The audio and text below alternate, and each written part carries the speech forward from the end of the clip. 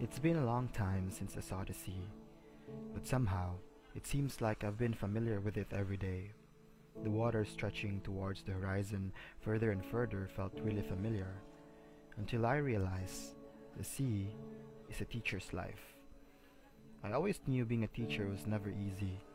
I learned how much dedication it takes to be there for students, but it is only through experiencing it that I began to understand how much of yourself is lost in the process and how much gain your soul gets. As a teacher, a day is never enough for everything. I remember my fellow teacher telling me that you become a theater actor once you're in it, and you find things in yourself you never imagined would surface.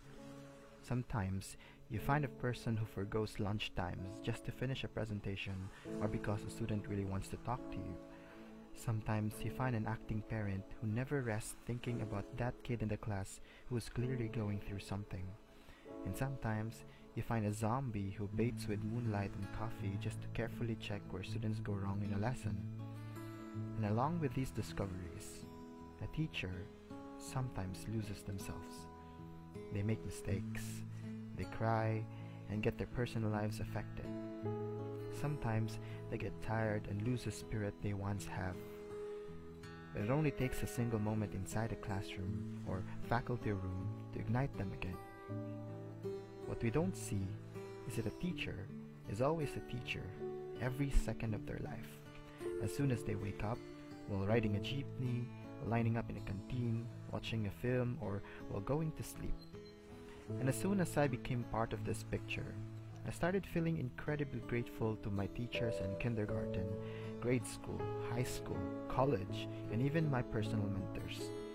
I became thankful for the community of education advocates I made in the university and in the warm comfort of friendship among my fellow educators.